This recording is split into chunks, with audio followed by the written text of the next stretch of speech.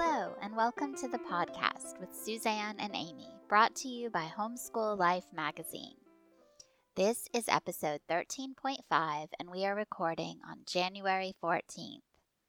I'm the And Amy, part of the podcast, and if you're missing the mellifluous tones and lively humor of my lovely co-host Suzanne, you are not alone. Suzanne managed to pick up a cold over the weekend, and we were thinking of rescheduling.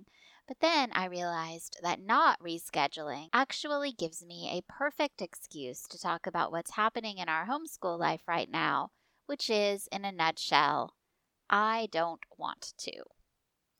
If you've followed us for a while, you know that we are year-round homeschoolers, so we don't really run into the whole back-to-school thing with our homeschool, except for after winter break. Because for some reason, nobody wants to start back to school in January. Part of that is probably because we do take a really long winter break. It's our longest break of the year, and we take 4 or 5 weeks off usually, and during that time, we're totally off. We stay up late, and we sleep late, and we wear our pajamas all day, and we basically do what we want for a substantial chunk of December and January. And when it's time to get back to it, we often find that we just don't want to. Now, this isn't universally true. Usually after a break, I can't wait to get started. I'm rested. I'm inspired. I have ideas with a capital I and energy and enthusiasm. But honestly, in January, I have to give myself a pep talk to just get out of bed. In all fairness, January is cold, and it's gray, and it gets dark so ridiculously early. But at the same time, once we actually get going, winter is one of our most productive homeschool seasons. So once we actually get back to doing school, it's one of the best parts of our homeschool year, which you would think might make it easier to get going, but which, alas, does not. Over the years, I've discovered that the best strategy for us has become the just do it approach. But I don't think that's the only way to get back to school after a holiday. For instance, I love the idea of the ease back in approach, where you start with just one thing and then you gradually add in other parts of your day until you're back up to full speed. This is how Suzanne's family starts back to school after summer break, and it seems like it works really well. And there are times when this routine works really well for us. After a vacation, for instance, we pick back up with our morning time and our read-alouds, but we go slowly, adding all the rest of the day back to our to-do list. There's also the unit study approach, which again has been great for us at other times of year. The unit study approach is great when you want to get back to some kind of structured learning, but you're not super inspired by the prospect of the structured learning you're in the middle of doing at the time. It's not that there's anything wrong with what you're doing, it just doesn't feel fun or exciting, and you want to feel fun and excited about homeschooling right now. So you pick a subject or a project. It can be related to something you've been doing or totally unrelated, and you just dive into it. Maybe you build a Lego model of ancient Rome, or you make a big evolution timeline on the living room wall, or you put on a Shakespeare puppet show. You spend a few weeks on something you're really excited about, and you'll find that you've eased back into your routine with no problem at all.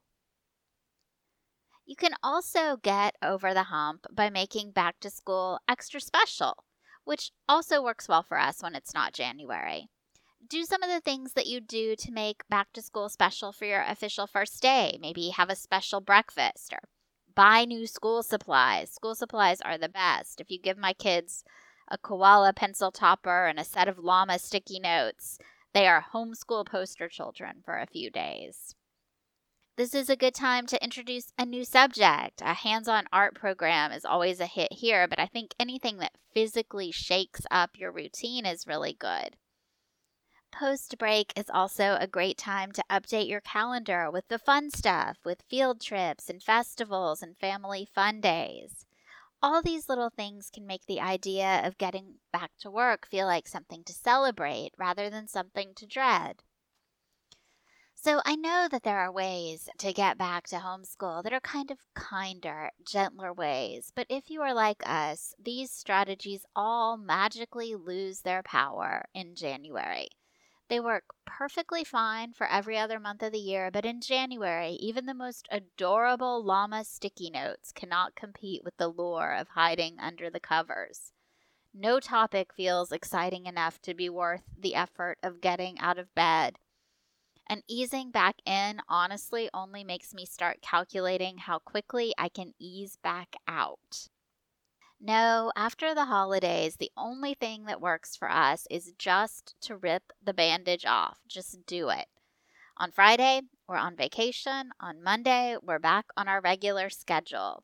And I will not lie to you, Monday is a bad day. We're all grumpy and we're tired and we don't want to be there and we don't want to be doing what we're doing. But by Tuesday, we're kind of back in the swing of our routine and everything is okay. And by Wednesday, we're usually excited again because the problem isn't that we dislike our routine. It's that we dislike the idea of the effort it will take to get back to our routine. It's getting over that hump that's the hard part for us, which is why I think this approach works for us. It's like jumping in the deep end of the pool on the first day of summer. For a minute, you feel like, holy nugget, that's cold. But before you know it, you're swimming around, having fun, and you're so glad you just jumped in. That's the approach we take for our back to school homeschool in January, and you can tell, I suspect, that that's the approach I've taken for this week's podcast, too. I knew that if I put it off, it would give me all the motivation I needed to keep putting it off. But if I forced myself to do it anyway, I'd be one step closer to actually making podcasting part of our routine again. So don't worry, we will be back soon with episode 14 and a healthy Suzanne because I quite appreciate that Suzanne is an essential piece of the podcast. I enjoy being her sidekick on the podcast very much.